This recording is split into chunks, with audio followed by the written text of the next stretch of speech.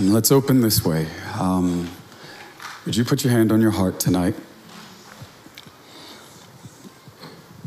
King Jesus, all over the room, I'm asking you to touch every heart. And would you do something that sounds so simple, yet the implications of it would be so profound? Would you provoke us to contend in our hour of history for an unprecedented and historic outpouring of your Spirit to unveil the beauty and the majesty, the sovereignty of Jesus? We want to see a city come under the canopy of the rule of Jesus. We want to see a region be divinely possessed and overtaken by the power of God. Would you awaken our hearts, and would you shake us from lesser things that we've been satisfied with? And would you recalibrate us to the wonder of your power?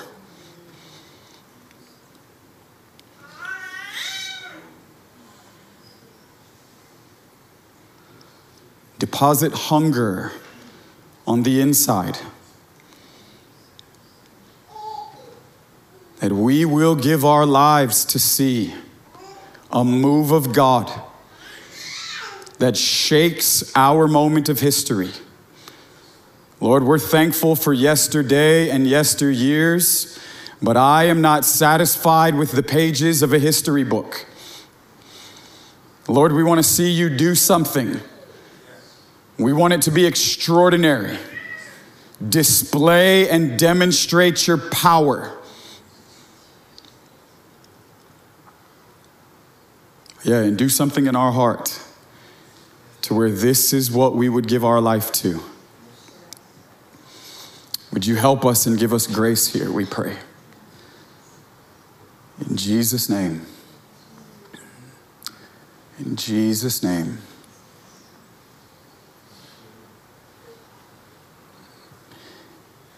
Amen. If you brought a Bible tonight, let's open it to Psalm 132. Now, regardless of how you may have that, actual pages, if you have it on a device of some sort, a phone or an iPad, I'm going to trust you. All right, that you're going to be with me in the scriptures. And that you're not going to check out on me and be scrolling somewhere else. Let's open to Psalm 132. As you turn there, I'd like to once again just say what an honor it's been to be with you guys over these days.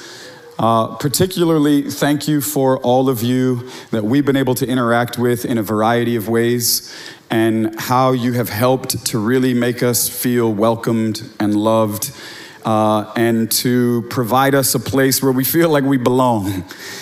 And you've welcomed us in, and it really means a lot. Thank you for your hospitality, for your generosity, just for the way that we've been able to be refreshed in finding those who are burning for the same things that we feel we're burning for. We want Jesus, and we want him to be exalted. We want to see him reigning on high. We get it, yes, on that great day, but I want the Lord to do something unique in our day. And so it's been a real treat to be with you. Oh, I didn't understand what was going on. Yeah, no.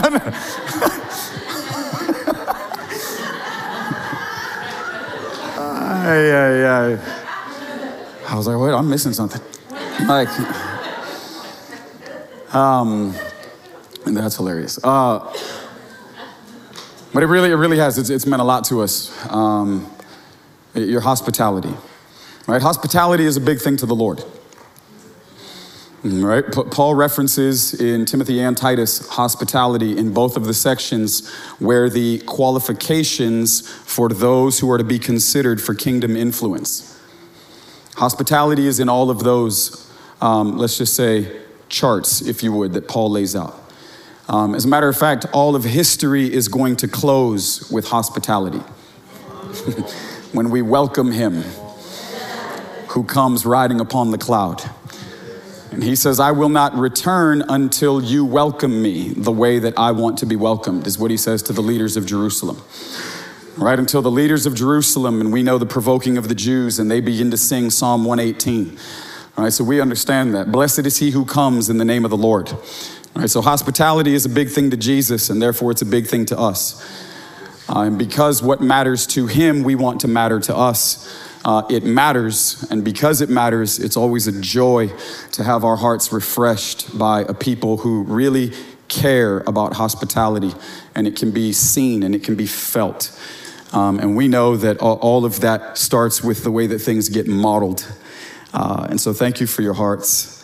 Thank you for the way that you've given yourself to the things of God and really what the Lord has been able to birth and build here in the midst of you.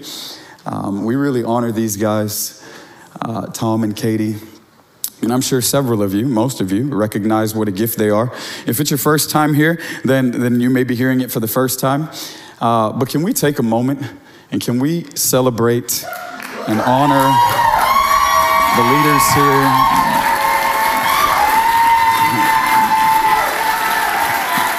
Yes.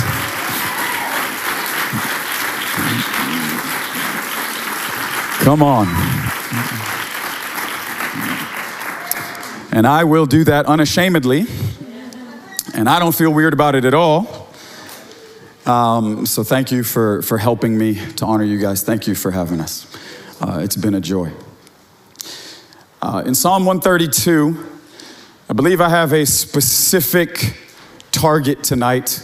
And I pray that the Lord gives us grace to lift us to the heights upon which he desires us to adventure or to soar. In Psalm 132, it is, many believe, Solomon reflecting on the life of his father. And in Psalm 132, we're going to look at verses 1 through 5. I get it. The whole thing is amazing, right? Every verse is amazing. Throughout the whole Bible, every chapter, it's all amazing. We want all of it because it all helps to paint a fuller and brighter and more real face of Jesus that we get to behold. But in Psalm 132, it's Solomon reflecting on the life of his father.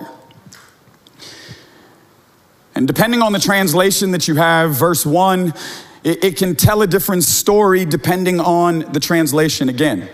And I love a variety of translations. I may have particular ones that I use for more intentional ways to study or for speaking from or things of that nature. But I love sifting through and really like adventuring through a variety of translations to help to emphasize the different points that the writers are making. And in verse number 1 of Psalm 132, it's David that Solomon is reflecting upon. And he uses words as he says, "O Lord, remember," in one translation says, "the painful affliction of your servant David." Another translation says, "the burden that he bore. Remember the way that he was troubled." And what Solomon is being reminded of as he's reflecting on his life, on his father's life, is that there was something that he recognized that his father carried in the place of an ache on the inside that helped to bring direction to everything else that his life was. Right? We get this out of Psalm 27, this one thing I ask. Right? And we recognize it's not in a season of convenience, right? Because it's easy to be on fire when it's convenient, right? But this isn't convenience, right? Psalm 27:4, this one thing I ask. This is the one thing that if I get this one thing, every other thing is going to find its proper bearings. Every other thing is going to function the way that it's supposed to. But if you ask me one thing that I have for my life to be defined by, one thing that I get to be a pursuit for all of my days, one thing that's going to brand me and put me into motion, that's going to help me to be responsible with all of the other variety of things that I may feel like I'm supposed to be responsible for. This is what it's going to be. I want to get in his house. I want to see his face. I want to linger long. I want to gaze deep. I want to behold his beauty. I want to pursue him all of my days. I want to inquire of him in his temple, in his tabernacle. Right? And David is not saying this in a moment of convenience. This is not convenience, this is conviction. Because convenience wanes depending on the success of your season. Right? When things are convenient, it's easy to be on fire when all your ducks in a row. But this is not convenience for David. He starts in verses 1, 2, and 3, realizing he's having a bad day. He talks about enemies and adversaries, war raging around him, those that are desiring to devour his flesh. He is revealing that this is not a cry of convenience, but it is a cry that is coming out of a deep place of conviction, where the Lord has touched him and it has done something to him that has created a burden that Solomon is reflecting on, that his father carried, that adjusted every other thing in his life to where every other thing was now going to orbit around what had become the main thing. And this is what he's saying in Psalm 27 verse 4. This is the main thing. And every other thing is going to be subject to this main thing. And what David recognized is, man, the pursuit of God, building him a place to rest, to dwell, to inhabit upon the earth. And this is what Solomon is reflecting on. Solomon is remembering the life of his father. And he's saying, man, something happened to my dad. Something happened to him. Like God touched him. And in a way, it ruined his life. It ruined him in the best possible way. It ruined him and created a divine dissatisfaction for all of the other things that people had created that became their main thing because it was what was satisfying their hearts and lives. And Solomon was remembering that this was not the way that my dad lived. As a matter of fact, there were those that mocked him. There were those that ridiculed him. There were those that said that his gifts, his talents, his strengths could have been better utilized in other ways to demonstrate them, express them, to help to leverage them to be more responsible or successful with other things that God had spoken to him. But something happened to my dad and it ruined him. It derailed him for the pursuit of success in a worldly sense.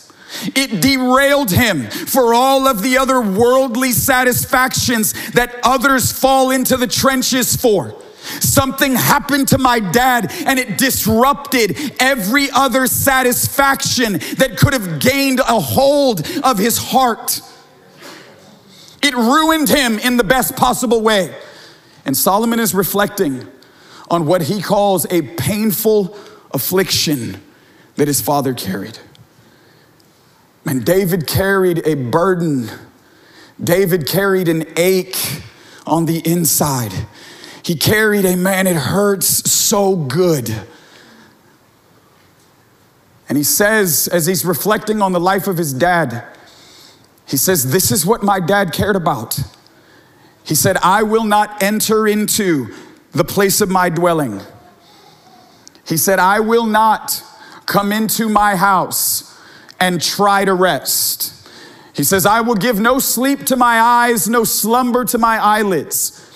David is trying in the best way that he knows how to communicate the extent of the cost that he is willing to pay in order for him to be able to see what it is that God has revealed to him he desires.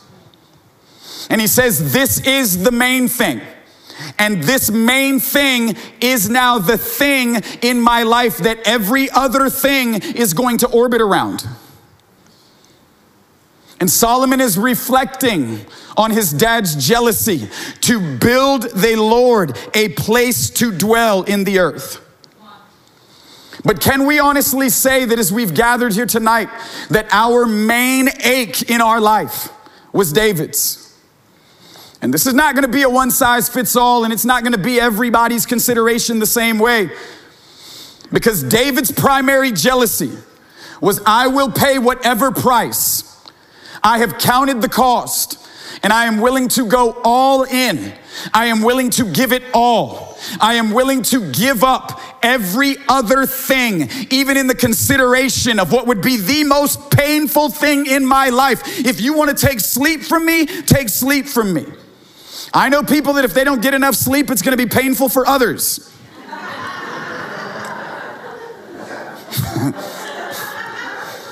Come on, man, I've got toddlers in my house.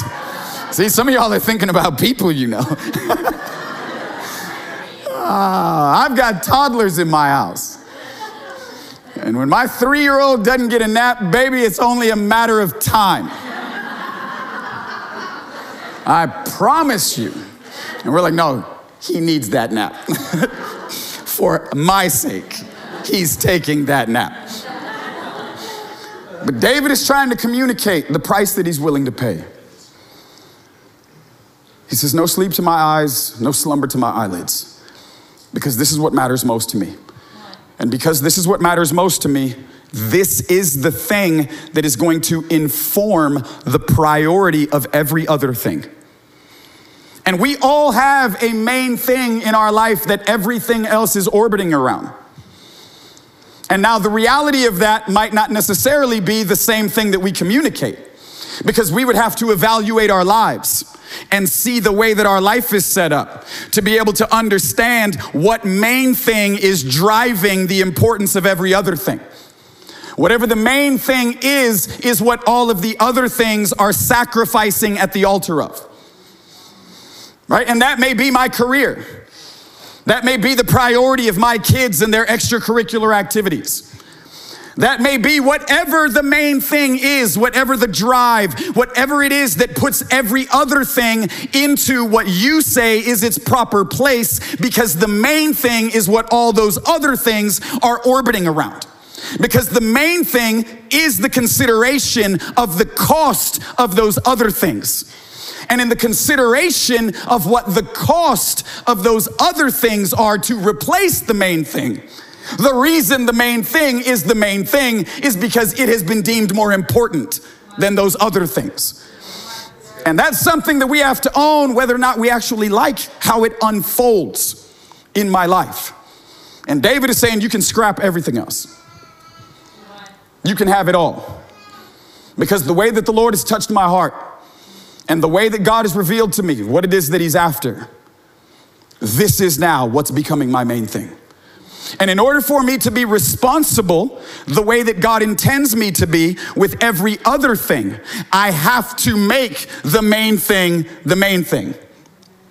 Because David recognized that there was a lot that he had going on.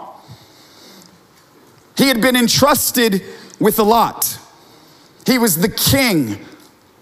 He was the greatest military leader of his day. There was a lot that David had in the conversation of his life. But he says, these things will never function the way that God intends for me to be trusted with them if I don't establish in the core of my heart what it is that is supposed to be the main thing. And the main thing is his throne has to be established in my heart. Because I'm not actually the king, he's the king. And David, in 1 Chronicles 15, it says that he brings the ark of God into the center of Jerusalem. And he was a man that could be trusted to bring the ark representing the presence of God into the center of a city, because God's throne had already been established in the center of his heart. You see, David says something that is challenging in 1 Chronicles 13, verse 3.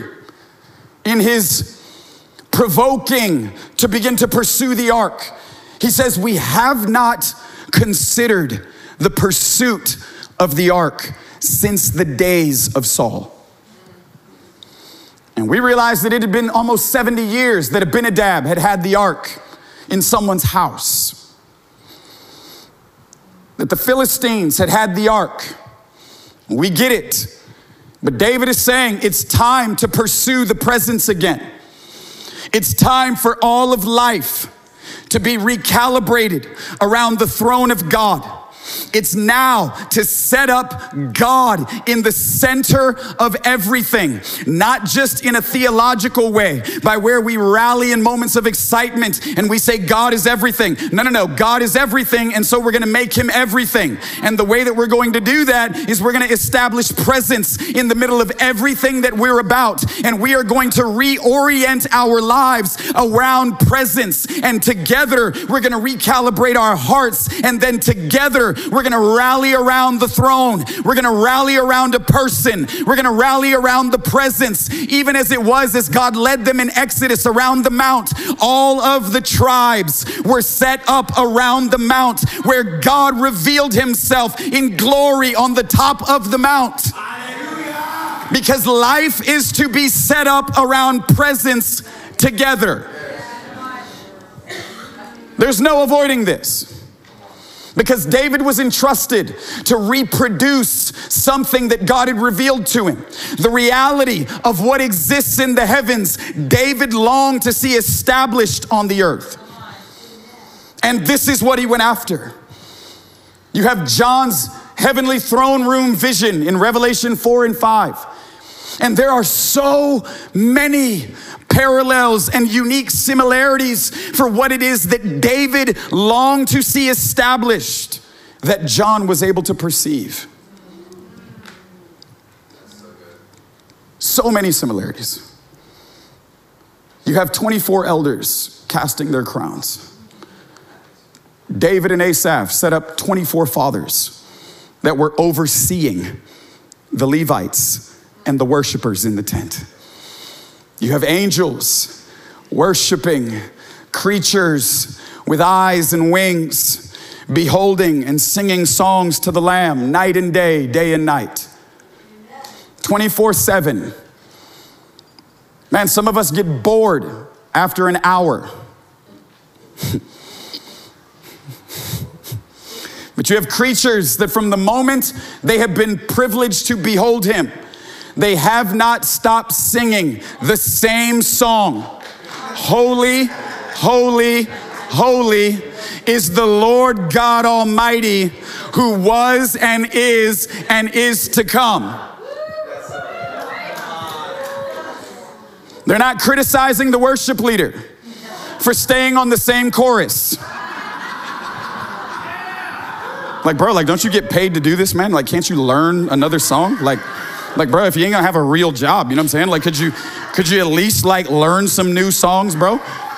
Like, I mean, bro, we've sang that song like 3 Sundays in a row now. Like, I mean, like, come on. It's only funny because you know how real it is. Night and day, day and night, they sing the same song. They're not bored with the chorus because they're not bored with him. And we need the Lord to do something to conquer the unique thresholds of boredom that we are unwilling to acknowledge in all of our own lives. For some of us, Matthew 6 is a terrifying consideration. Right? In Matthew 6, Jesus says, forget all the public stuff, forget the street corner stuff, right? Take it to the house. Go home, get in that room, close that door, and meet with God in private. For some of us, we need all of the accessories. We need the crowds because we're more enamored with the crowds than we are with the one that the crowds are supposed to be beholding. And we're more entertained by a public prayer meeting than we are the consideration of having access to God in the secret place. And I couldn't even imagine sitting in a room trying to connect with God for 30 minutes. Like, bro, like, what are you gonna pray about after the first 10 minutes? You know what I'm saying? Like, I mean, bro, after 10 minutes, I'm gonna pray about everything I've ever thought about praying about. And after 30 minutes, we're sitting there and we're like, like, Lord, I'm trying. And you get your phone out and you're like, okay, no, I can't do that. And our attention span wanders because it has not yet been fascinated to the degree where it can be sustained by the only object of affection that is able to sustain our attention 24/7 in the place of eternity. God is the only object in the universe that is worthy of 24/7 in the place of eternity, affection, attention, and adoration. Because in actuality, God is the only person that can be worshiped constantly and still be himself.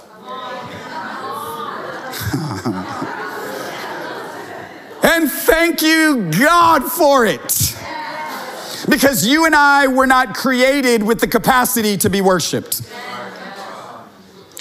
Because it changes us. Some of us can't get an extra couple followers on social media. Right? Without, I'm walking different now, baby. Like, woo, woo. I just put that video out. Boy, you see how many views I got? You see how many views I got on that video? You can't talk to me like that. Do you know who I am, bro? Like, God is doing something in my life. Can't treat me that way anymore. But there's levels to this. And I am coming up.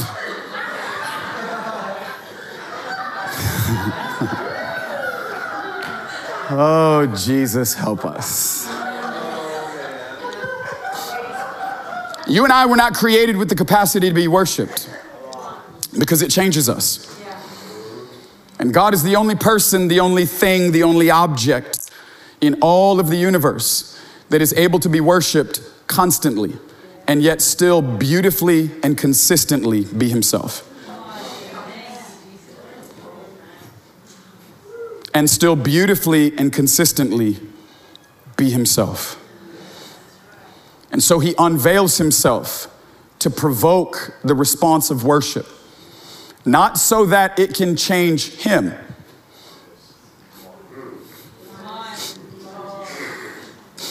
Because God is unchanged by our worship. God is unchanged by our fasted efforts. God is unchanged by all of our devotional efforts. God is unchanged. And you have to actually believe this even if we've never necessarily considered it this directly. He can't be the same yesterday, today, and forever if we actually believe that he is changed by our devotional efforts.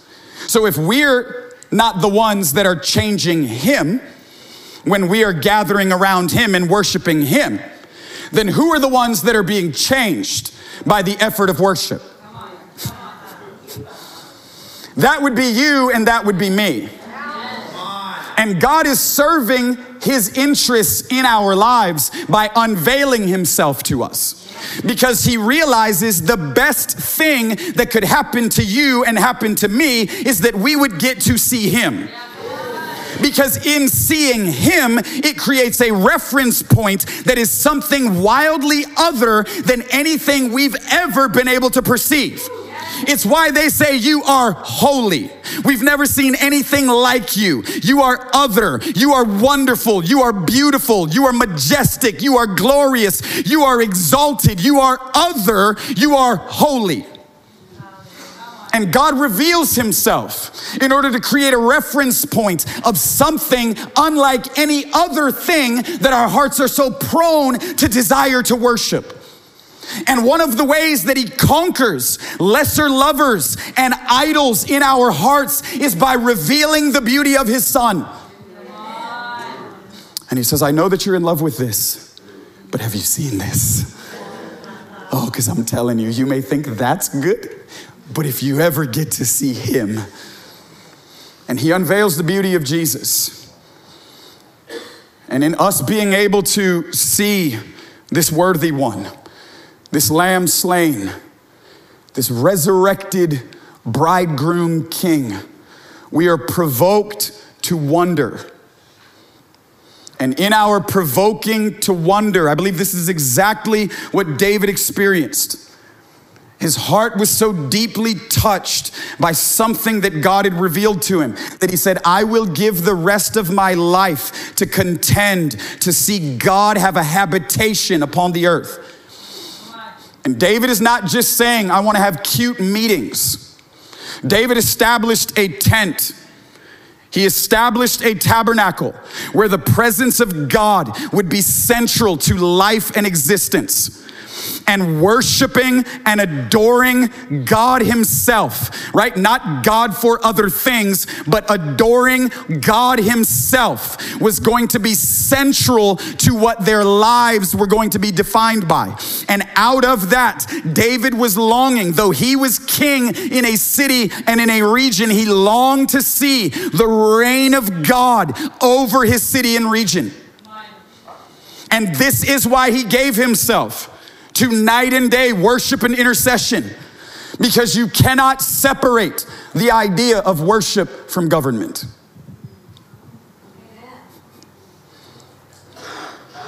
In Revelation, they're gathered around the throne. In Isaiah 6, in the year that King Uzziah died, I saw the Lord seated on a throne. In Ezekiel 1, when the heavens are pulled back and he's able to peer or gaze into this glorious moment where God reveals by the Spirit, there's a throne in the heavens. And everywhere you find the throne, you find worship. Everywhere you see the throne, you see worship. For he is enthroned upon the praises of his people, Psalm 22:3. And so you cannot separate the idea of worship from government. And David was saying, if we really want to see the rule of God sweep over our city and region, we have to begin to give ourselves to worship and intercession. We have to begin to contend for worship and intercession. I'm grateful for historic moves of God. I'm grateful for times where God has seemed to visit the timeline of history in a unique way. There are all types of revivals and outpourings and shakings and moves that we can look back to in order to stir us and provoke us and to remind us that God is able to do exceedingly and abundantly above and beyond and over the things that at times we become satisfied to look for and ask for. And so I'm thankful that there are seasons uniquely in history where, yes, I get it, theologically, God is everywhere at all time. I get that. But then there are unique seasons where God has chosen to uniquely visit, abide, create a habitation, create a place of possession. I'm reminded of Brownsville. And days where most of the time people didn't even make it inside the building because they'd be driving by. They'd pull into the parking lot, go to get out of their car and get possessed by the power of God and lay in the grass for hours and hours and hours, weeping and wailing and shaking, vibrating in the grass under the power of God. Hey bro, like how was the meeting last night? I've got no clue. Bro, I never even made it inside. Like, are you for real? Like, bro, I pulled into the parking lot. I got out of my car, and there I was for 9 hours, where they would gather the night before. Man, oh my Lord, Jesus, help us, please. Where they would gather the night before in America. I've been all over the world. Like, yeah, I get it. There's hunger and desperation, third world countries and impoverished places and, you know, the places where we exempt ourselves because, well, they don't have much. And so I get it. They're hungry. No, in America, God moved this way. The night before, they're standing in line. I just got to get in the building because, man, God is here. And God has chosen to possess a place. Right on the day of Pentecost, the wind blew first in the building, and then God filled the people. So I get it. There are times where he's going to fill a place and fill people. And in Brownsville, he seemed to occupy a property for himself. Man, Toronto, Argentina, the first and second Great Awakening. Man, where literally the preachers would preach and people would begin to tremble and people would begin to fall out of their seats, wailing and weeping under the conviction of the simple preaching of the Word of God, where the Word was established in a supreme way. And we weren't waiting for something else. I didn't need the sprinkling of a man's gift because I was fascinated with the person of God. I'm talking about moves of God where man's gifting gets put in the back seat, where all of the charisma and all of the personalities, I promise you, there's no one that is likable enough to sustain 24/7 adoration. There's no gift great enough to impress me consistently in the place of eternity. And I'm talking about a move where Jesus is once again the one that takes center stage. Where Jesus is once again the one that the Father puts a highlight on and says, I get it. You're looking at all of these other things, but look at him again. Where conviction would sweep over cities. And literally as in the days of some of the greats. Man, we have the books, the history books, the testimonies. Smith Wigglesworth boarding trains and everyone on the train falling on their face under the weight and the conviction of the power of the holiness of God. I'm not talking about arguing scripture verses on Facebook. I'm talking about where the conviction of God sweeps over a city and he reminds the hearts of people that yes, there's coming a day. Philippians 2, 9, 10, and 11. There's coming a day when every knee is going to bow and every tongue is going to confess that Jesus Christ is Lord to the glory of God the Father. And everything above the earth, on the earth, and under the earth. I get that it's coming on that great day. But there have been some pretty great days where God has chosen to peel back the curtain, where he's chosen to unveil the beauty of his Son, where he's chosen to remind powers, principalities, rulers, wickedness, corruption, the hostility and the rebellious nature of man. He's chosen to remind sickness and disease. He's chosen to remind addiction and corruption. He's chosen to remind lawlessness and rebellious people. He's chosen to remind them that I am God. And he uniquely visits. And conviction hits a city.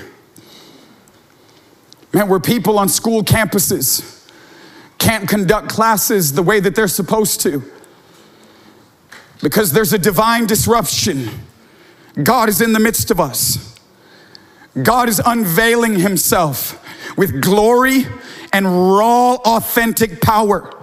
And this is not just the leveraging of human gifting, but God himself has chosen to visit uniquely.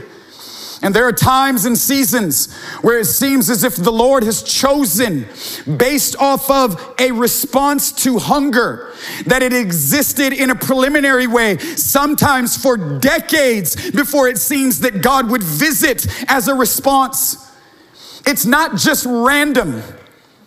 It requires a hungry heart. And this is what Solomon is reflecting about his dad. He's saying, my dad had a hunger in his heart for the things of God. And it was more than language. He set his whole life up. Man, he set his whole life up to begin to pursue God. He set his whole life up to go after what it is that he knows that God revealed to him. And he paid any price. He counted every cost. He forsook every other lover. There was nothing that was able to gain entrance or access to derail what it was that had become the main thing to him. Man, and may the Lord do something to give us grace tonight, where we establish the throne of God in our hearts and we make room for the tent We make room for the tabernacle. We make room for the ark in the center of our hearts, in the center of our homes, in the center of everything that we've become responsible for, where everything about us begins to find its pivot and its priority from presence. And Solomon said, this is what my dad was about. And it ruined his life. Man, I'm praying that the Lord ruins some of our lives tonight in the best possible way. I'm not out to get you. I believe God is out to get you, and I hope he gets you. As a matter of fact, I hope he gets all of you. And I want to get God too. I always say, if God's going to touch anybody, touch me. I'm not trying to get out of the way, I'm trying to get in the way. And David longed to see the banner of God stretched over his city and his region. Man, may your heart be provoked to begin to contend for God to uniquely visit this city and this region in our day. Man, may the intercessors begin to arise again. I want to speak to those of you who have grown weary in the place of interceding. Those of you that have grown frustrated by the callousness of our culture and the rampance, if you would, of wickedness in our day. Our focus is never the agenda of darkness, but our focus is always the glory and the power and the majesty of King Jesus. And the only time that we burn out is when we're looking at the wrong thing.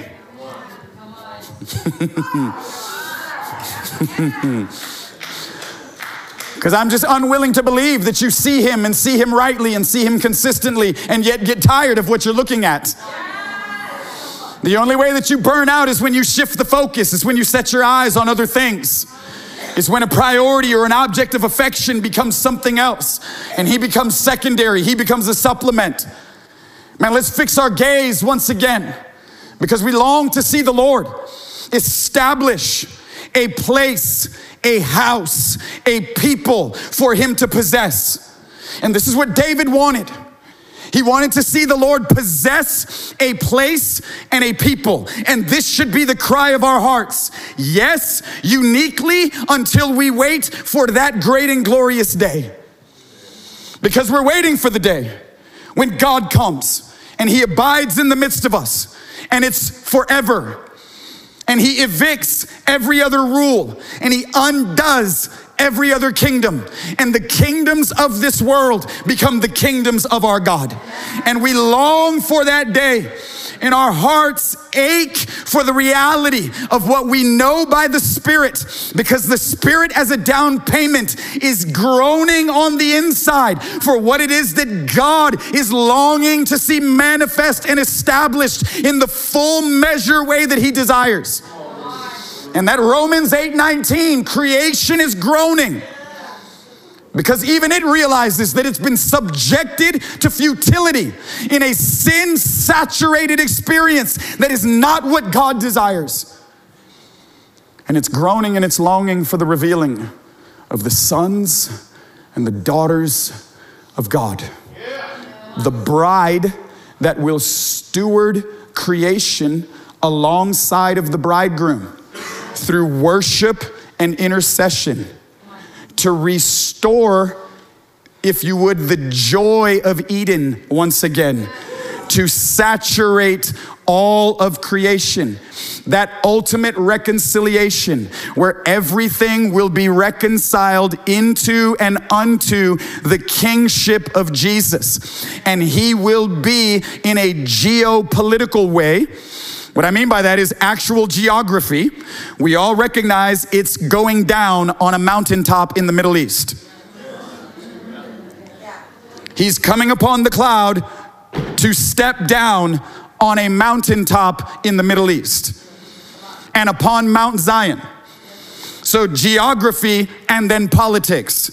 Kingdom politics is Jesus is king. That's kingdom politics. Because Jesus is not right and Jesus is not left.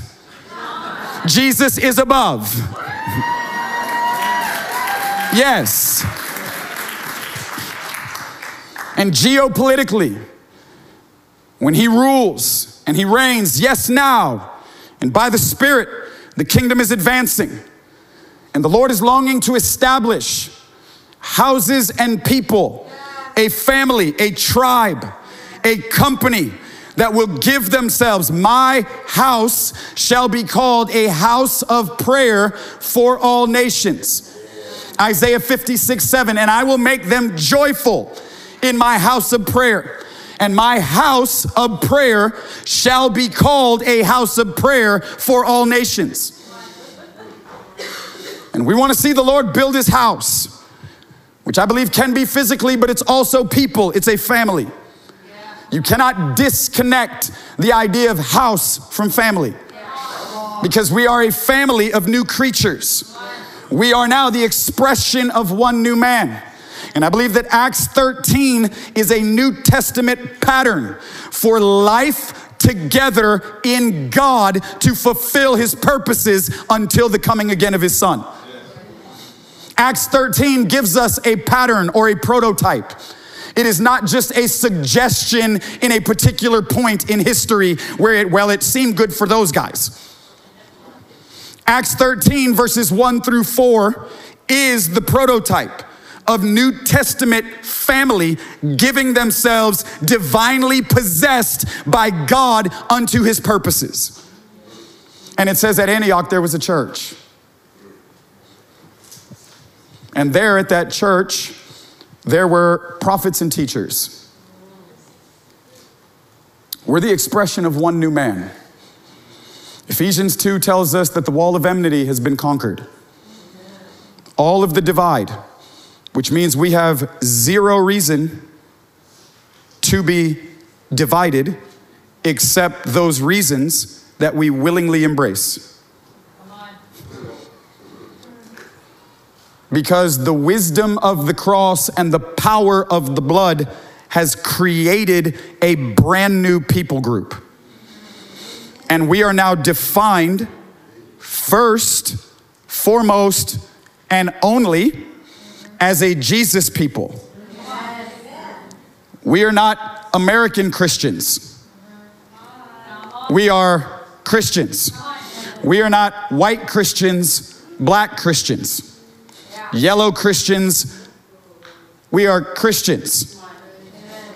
Black church, white church doesn't make any sense in the consideration of the church that the gospel has actually purchased.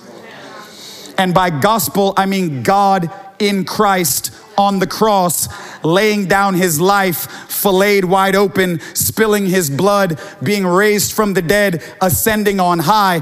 The church that this has purchased is not one that is defined by lower level categories and worldly distinctions. All of the reasons that we separate and segregate and willingly choose to embrace divisions among us are things that, at least theologically, supposedly, we claim that the blood of Jesus has purchased. And it's conquered every bit of hostility. It's conquered every divide. It's conquered every weapon and attempt for the world to try to separate us and subdivide us. But we are a Jesus people, and we are a brand new family. We are a family of new creatures. We are a new creation. We are a brand new people. We are a people that are defined by Jesus as King. We are a people that are recreated by the blood of the Lamb. We are a family that is a sign and a wonder to the nations as they gather round about us, because our unity is something that is more than what money can buy, what politics can argue for, and what all of our own self-absorbed interests are able to sustain. We are a family where he himself has become our peace. And there at Antioch, there are prophets and teachers. And it begins to lay out the names of 5 guys who took the day to minister to the Lord, to worship and to fast and to pray. And you have Barnabas, who is from Cyprus. He's a Greek. You find out at the end of Acts chapter 4 that Barnabas is actually a Levite. And it says, Barnabas the Levite sold his house and brought all the proceeds and laid them at the feet of the apostles. All right, the charge to the Levites, in Numbers 18 and the Old Testament charges, was you shall have no material possession like the rest of your brothers and tribes, because I myself will be everything to you. And I will be your inheritance. And I will be your grand possession, because I will give myself to you. And you find that Barnabas is a Levite. And you find that Simeon, who is called Niger, is an African. And you find Lucius and Manaen and Saul. And what you find there is you find that Romans and Greeks and Jews and Africans, you find that Levites and Pharisees are all worshiping together and ministering to the Lord. And their commonality is not their social interests. Their commonality is not how many kids they have. Their commonality is not the color of their skin. It's not the side of town where they were raised. It's not their social stock. It's not their bank account status. It's not whether or not they were a business owner. But their commonality was a God that had laid his life down for them. And as they sing songs to the Lamb in Revelation 5, for you have purchased a people for God with your own blood, and you have made them to be a kingdom of priests to our God. You find a kingdom of priests established in Acts 13. You find this Peter royal priesthood in Acts 13, where they gave themselves not just for the day, because the language there, when you study the words, is the act of an ongoing way of life. It wasn't like in case of emergency, break glass. Now we have to spend a day fasting. It says that they're there together, prophets and teachers, which means that there's a convergence, if you would, of all of the streams. Where all of the streams and all of the other ways that we uniquely divide ourselves and celebrate divisions among us, that all of these things conquered, all of these things beautifully being lived out and demonstrated, and the thing that is consistently creating the bond between them is a way of life ministering to the Lord. And they're ministering to the Lord as a way of life.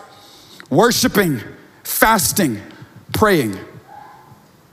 And they're there creating a space for God to be able to do whatever God wants to do in the midst of them. And this is the reality of Isaiah 56:7. House, prayer, nations. Because as a family house, we have to learn how to minister to the Lord. Real prayer. Real prayer is not just shouting off our hit list.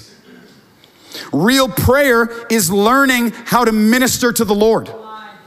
Real prayer is joining in with what's on his heart, bearing his burden in the place of intercession. Could you not tarry with me just a little longer? I'm longing to give someone access to the things that are on my heart. I'm longing to find a faithful friend that I can reveal my desires to. I'm longing to open wide and let you come inside to where you would join me in praying. When you pray this way, right? When you pray this way. Our Father who art in heaven, hallowed be thy name. Your kingdom come, right? That's gonna be super hard to pray if we're trying to build our own, right? Your kingdom come, your will be done on earth as it is in heaven. And he's looking for a people that would give themselves in an ongoing way to worship and intercession, to steward the priority of his presence, and then to unleash his desires and his decrees upon the earth. Yes. And this is what life is about. Yes.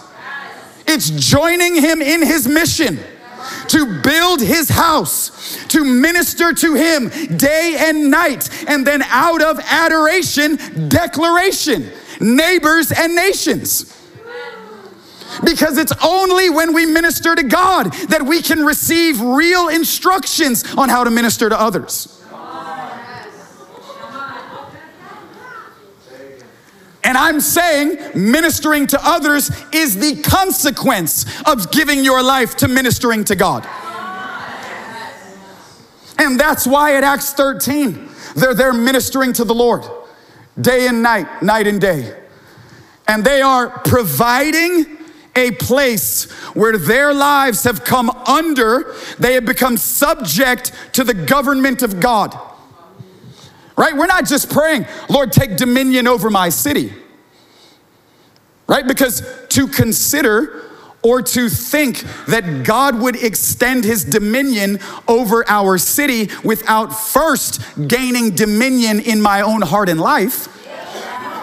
No, Lord, make those guys subject to you. Praise God. Get out there and get those sinners, Lord, like all of those rebellious ones. Go get them, Jesus.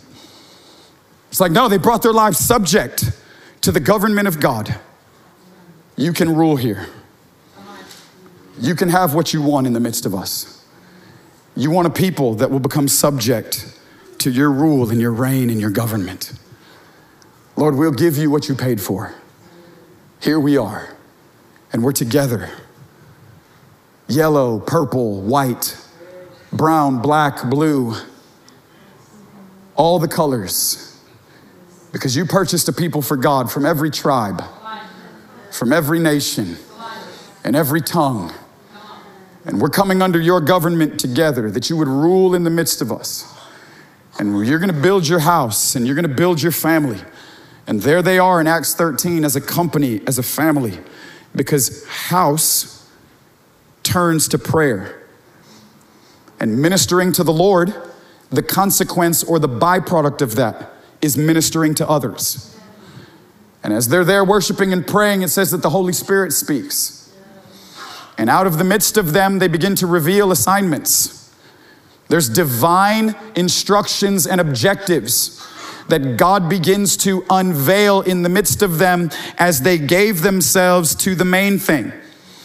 The main thing turned into what we would call ministry endeavors, what we would consider to be missional objectives. When the main mission of my life is to give my life to ministering to God, it is inevitable at a certain point that God is going to direct me to the things that are on his heart, which is the revealing and the proclaiming of the gospel throughout all creation. That we would begin to announce the gospel in a missional way. And so we bear a twofold purpose. It is internal and external. There is a duality or a dual nature to our mission in life. And the main thing is to minister to the Lord.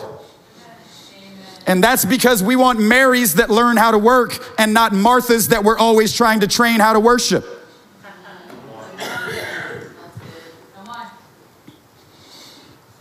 We want Marys that learn how to work. We want lovers to get turned into laborers, and not laborers that are out there defined by what they do, but have fallen out of love. And they only feel important when they have a cool testimony to post or some picture that they put up on Instagram. Look at this person that I prayed for today. When it's more for you than it is for anybody that you claim to be trying to provoke. Because that's where we receive our definition or our value, right? So we want lovers that God turns into laborers. We want Marys that learn how to work and not Marthas that we're always frustrated trying to train them how to worship. And they give themselves to the presence of God together, man, to worship, to intercede, and the Holy Spirit speaks and begins to reveal assignments, callings, Missional objectives. Send those guys there. Send these guys here. These guys, this is what they are. Release them that way. And it says that even after the Holy Spirit spoke, that they continued fasting and praying and worshiping. Man, like, are you for real? Like after they got what they were in there for, like they didn't just wrap it all up and be like, okay, like we got what we came for. This is really what we were after. Like now I know who I am. Now I know my call. Now I finally got like my assignment. No. Our assignment is to give our life to loving Jesus. And our assignment is to be wholly satisfied with ministering to the Lord for the rest of our lives. Because if we grow bored with him now, what will we do when we see him as he is on that great day? It's like, oh my, I was bored with you on this side of life. What am I going to do when you fill all things in the age to come? Oh, Jesus, help my heart, please. Condition me beyond the threshold of right now what seems to be my limitations and my capacities in different areas. Where I'm not bored with who you are and I'm not growing cold in the midst of religious duty and obligation, where I'm not feeling obligated to try to do certain things. I'm not feeling obligated to try to love you. I'm not feeling obligated in the place of worship or in the place of prayer. I'm not feeling obligated to try to linger and to look at you. And I have to do these things because I say I'm a Christian, or I have to do these things because I don't want to go to hell, or I have to do these things to check my religious boxes for the week. But I'm exhausted in the place of doing things I know I'm supposed to do, but it's because my heart has grown weary in the place of loving the one that I know I'm supposed to love. And at times we just need to say, Lord, I need you to touch me and give me hunger that I realize I don't have. I need you to do something to stir my affections again. Because if I'm going to be honest, I'm growing cold. If I'm going to be honest, I feel distant. If I'm going to be honest, I'm doing all of the stuff, but the stuff is not provoking me to wonder. The stuff is not seeming to penetrate my affections. But Lord, if you would touch me, Lord, if you would help me to see you again. Right? I don't need answers, I need a visitation. Right? Some of the demands that we placed on God in order to feel excited again or satisfied again or to feel valued again. No. You don't need any of those other things. You don't need an explanation, you need a revelation. Right? Job had a lot of demands. At the end of his life, he gets no explanation, but he gets an awesome revelation. Right? Job even says, man, if God were here, I'd put him on the stand and I'd question him to his face. I would demand that he tell me what I did to deserve all of this miserable stuff. It's like, oh, would you really, bro? Right? Now I get it. Like, there are times where we get super deep in our feelings. I get that. Right? Like, I get that. But Job is like, bro, if God were here, let me tell you, man, like straight up, I'd confront him.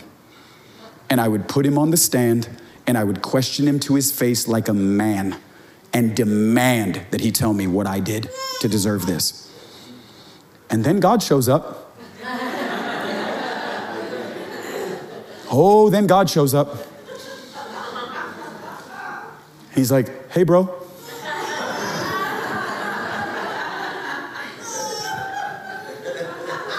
Stand up on your feet. And I'm going to question you to your face. Where were you when I hung the stars? Where were you when I told the waters and the waves how far they could come on the shoreline? Where were you when I told the cheetah how fast it could run? He's like, bro, I kind of know what I'm doing. Right? Where were you? Right? We don't need an explanation. We need another revelation. And we need God to touch our hearts and to provoke us to a place where we are willing to give the rest of our lives to pursuing him and ministering to him and giving him what he's worth And then out of that, joining him in the place of intercession as a family so that he can reveal his instructions on how we are to missionally saturate every space of the globe with the announcement of the gospel. This is what we are to give our lives to. And it's why house turns into prayer and prayer turns into neighbors and nations. Right? And I'm not just trying to add things to the scriptures, but I like to suggestively say mission is to neighbors also. Right? I get it. You can sit at home and pray for God to shake a country, but let's learn our neighbor's name. Like, I get it. We can treasure hunt at the mall and do all that kinds of cool stuff too. But let's walk across the street and let's knock on the door where God has planted my family and I'm actually paying to be. Right? For those of us who have a rent or a mortgage, right? Like, you're paying to be there. That is your divine assignment. You're there. We want to see the Lord conquer neighborhoods, right? Yes, we want to see the Lord reveal his beauty to nations, but we also want to see the Lord reveal his beauty to neighborhoods. And this is what they gave themselves to in Acts 13. And it becomes a prototype for us to build houses and families that God will possess with his own person and then with his purposes, where we give ourselves to presence consistently together, and out of the place of intercession, we long for the Lord to reveal instructions. This is a way of life and a New Testament pattern and prototype. And I believe that the Lord is calling in a deeper way to a company of people here to begin to contend for a historic unveiling of the person of Jesus in this region. Where we would give ourselves to the Genesis 26, digging up the wells of our fathers once again. Where we wouldn't be so preoccupied with the things of our day, even as it says in Genesis 26 that the Philistines had covered in the wells with the things of the earth. Where we would get our affections and our interests off the things of the earth, and where we would set them once again upon the ultimate things and upon heaven itself and upon the Lamb that was slain, and where we would begin to dig once again in our respected harvest field to see God unveil himself in a historic way. And I believe the Lord wants to pour out his Spirit in an extraordinary way in this region. Man, I'm telling you, we need our hearts to be recalibrated to what it is that God's power is actually able to do. Where we gain a divine dissatisfaction, not like critical and rebellious, but we gain a divine dissatisfaction with all the lesser things. It's just not enough. I'm tired of unique personalities, and I'm tired of the wielding of human gifting, and I'm tired of the leveraging of all of what is our capabilities, and we're doing it all, so we have to sustain it all, and we're trying to rally everybody around a face and a voice and a premier personality. I'm tired of all of that. I'm tired of celebrities and politics and all of that. I long to see God shake everything that can be shaken with wonder and awe and glory. And I believe the Lord wanted me to provoke your heart to begin to knock on the door for a historic outpouring in this region, for an unprecedented shaking in this region. And he's calling on the hearts of hungry lovers and faithful friends to put the presence in the center of everything that you are responsible for, and to make every other thing begin to orbit around presence, and to give yourself again to deep. And when I say deep, I don't necessarily mean things that are strange. What I'm saying is a consistent or a faithful attention to the place of intercession for the things that are on God's heart. where we would give ourselves to him and to his heart, and where we would begin to dig and build, and we would knock on the door saying, Lord, we're not satisfied with every other thing that people are satisfied with. Our hearts are hungry because we know that you're greater than the things that we may have seen up until now. And if you think you've seen extraordinary things, I promise you, baby, you ain't seen nothing yet. And we want God in the midst of his people. Yes, it's time to answer the call.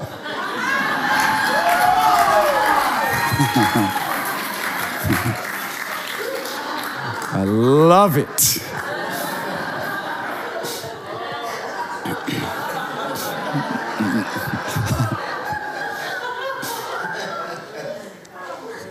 Let's stand together all over the room.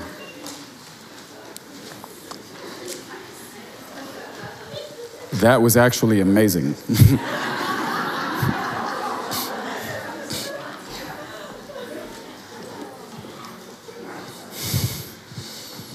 It's time to answer the call.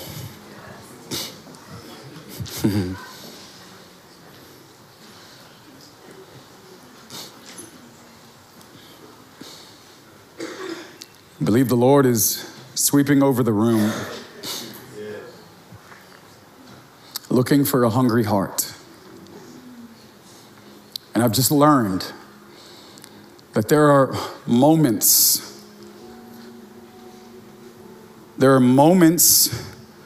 over the timeline of our lives where God presents an invitation of sorts.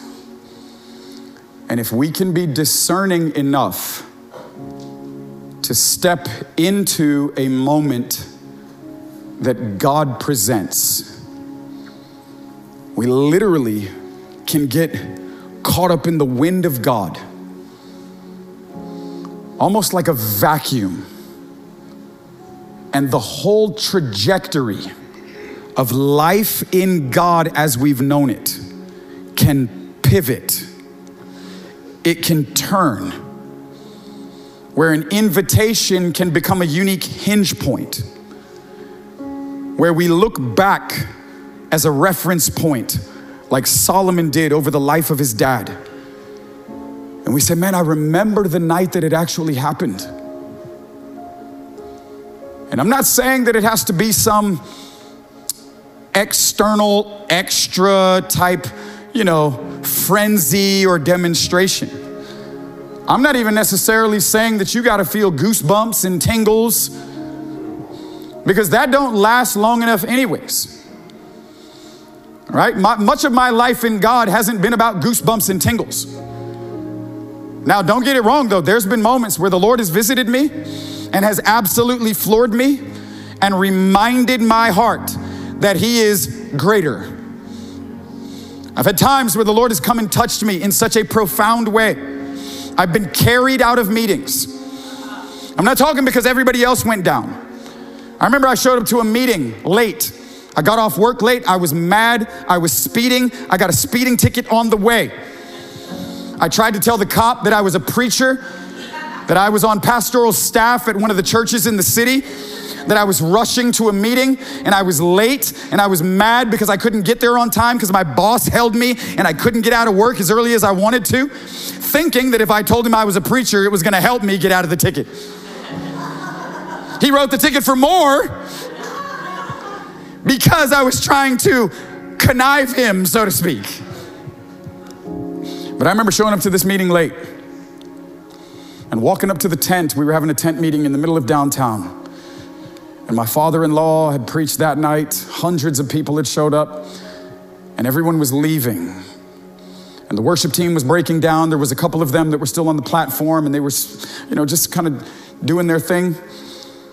And I remember I thought to myself, if I could just get there, like if I could just get in there to the altar, like just get in there, maybe I can still get what I came for. And I remember this lady was walking out of the meeting and she stopped me about 100 yards away from the tent.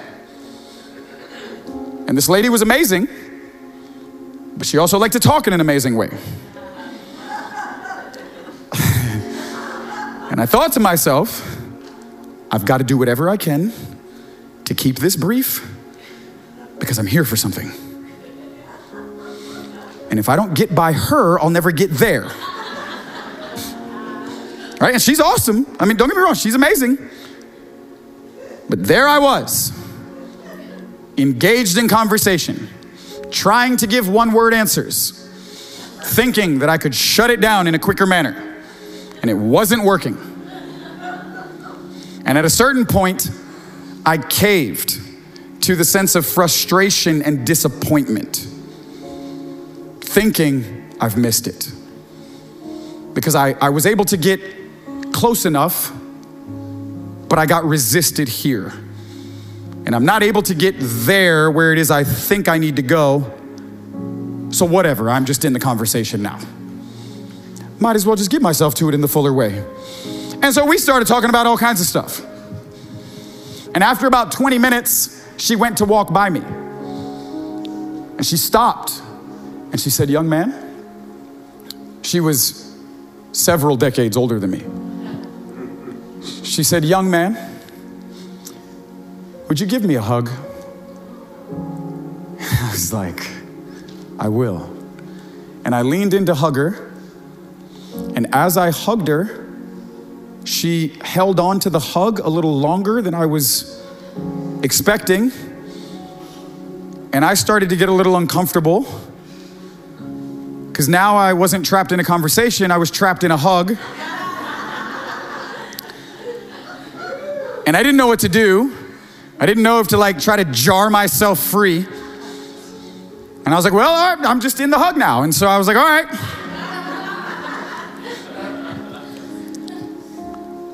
And as I thought she began to let me go, she started to pray. And I only remember the first 6 or 7 words that she said. Because what I remembered after that was getting picked up out of the dirt, face down, drool all over the side of my face. I couldn't stand on my own. I couldn't talk for a day and a half. All I could do every time I tried to interact with someone was weep and vibrate and speak in tongues. They carried me to the car. They drove me to my house. They carried me out of my vehicle and laid me on my couch in my living room.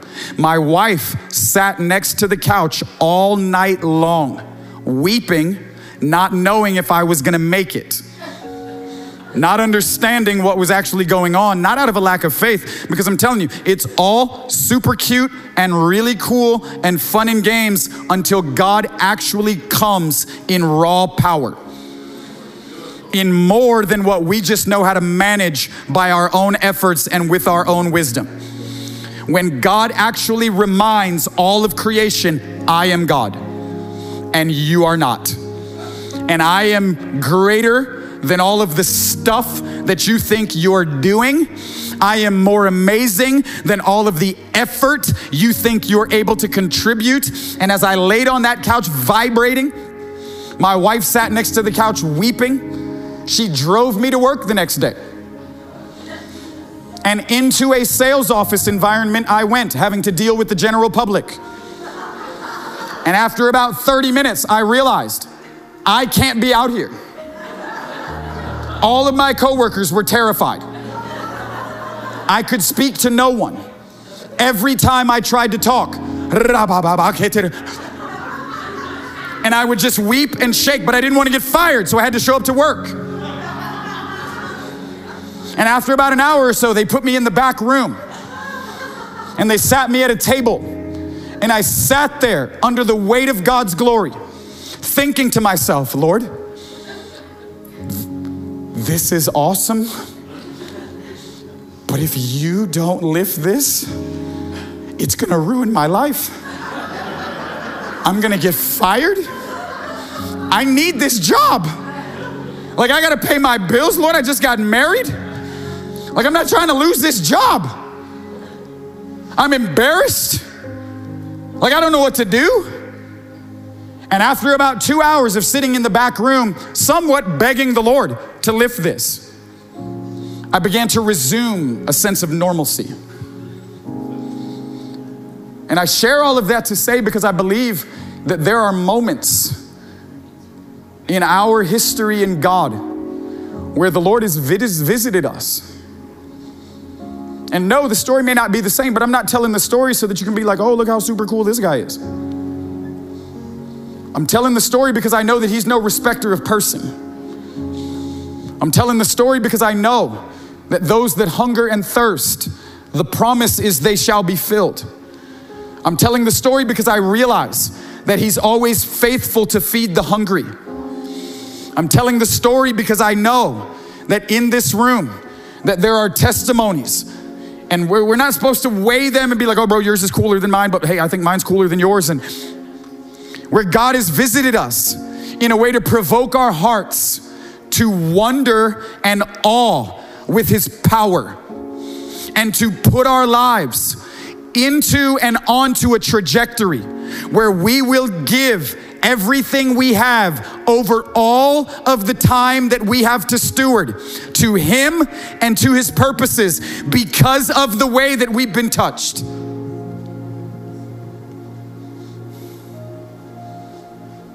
And I believe that there's some of you in the room that have been touched, maybe all of you. I mean, I'm just saying, I know there has to be at least some of you.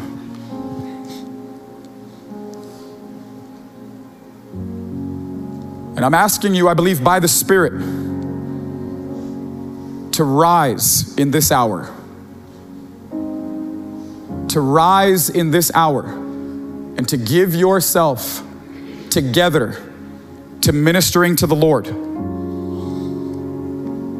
To give yourself together to the presence of God in every possible way that you can reorient life to make presence what matters most. Because I believe the Lord is giving grace, right? We reference Psalm 2. In the day when the nations are raging, I long to give you the nations as your inheritance, but I want you to ask me for them. Ask me for the nations, and I will give them as your inheritance. So I believe the Lord is giving grace to ask.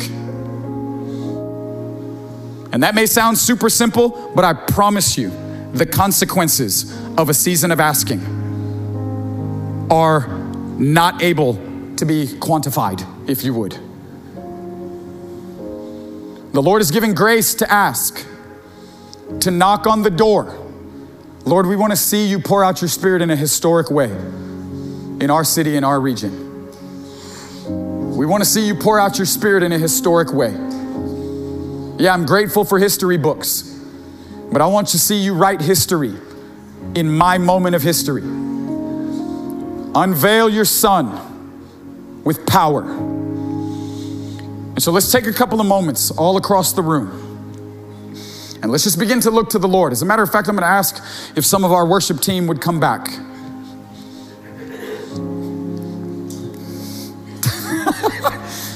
Come on, yes. We're going to give him what he wants. Even the songs we sang together in the beginning of the meeting. Be exalted. Be exalted. And in a place of worship, we're just going to take several moments together. And I'm going to ask the Lord to stir our hearts to where we individually would sense the tug on our own lives and the invitation that God is presenting. Because it does not make sense as a corporate thing unless it falls individually in accountability in a personal way. Right? The building is not powerful. It's the people that fill the building. The property address is not where the power is, but it's the hungry hearts that fill the building and occupy the address. And so let's enter back into worship tonight together. Man, I'm telling you, I'm asking the Lord to mark our lives tonight. Where the invitation is going forth. Will you give your life to this? To learning how to minister to me? Will you give your life to the prioritization of my presence? Will you give your life to joining me in beautiful subjection to my rule over your life? Where you offer your heart and you become a broker of breakthrough in a city and a region because you have fallen beautifully subject to Jesus as King. Where we say, Lord, get into me so that you can get into my city. Begin to rule my heart so that your reign can extend over my city. We want to see a historic outpouring. Lord, do what only you can do. Meetings are amazing, and we're going to be a part of meetings. But we want to see the glory of God.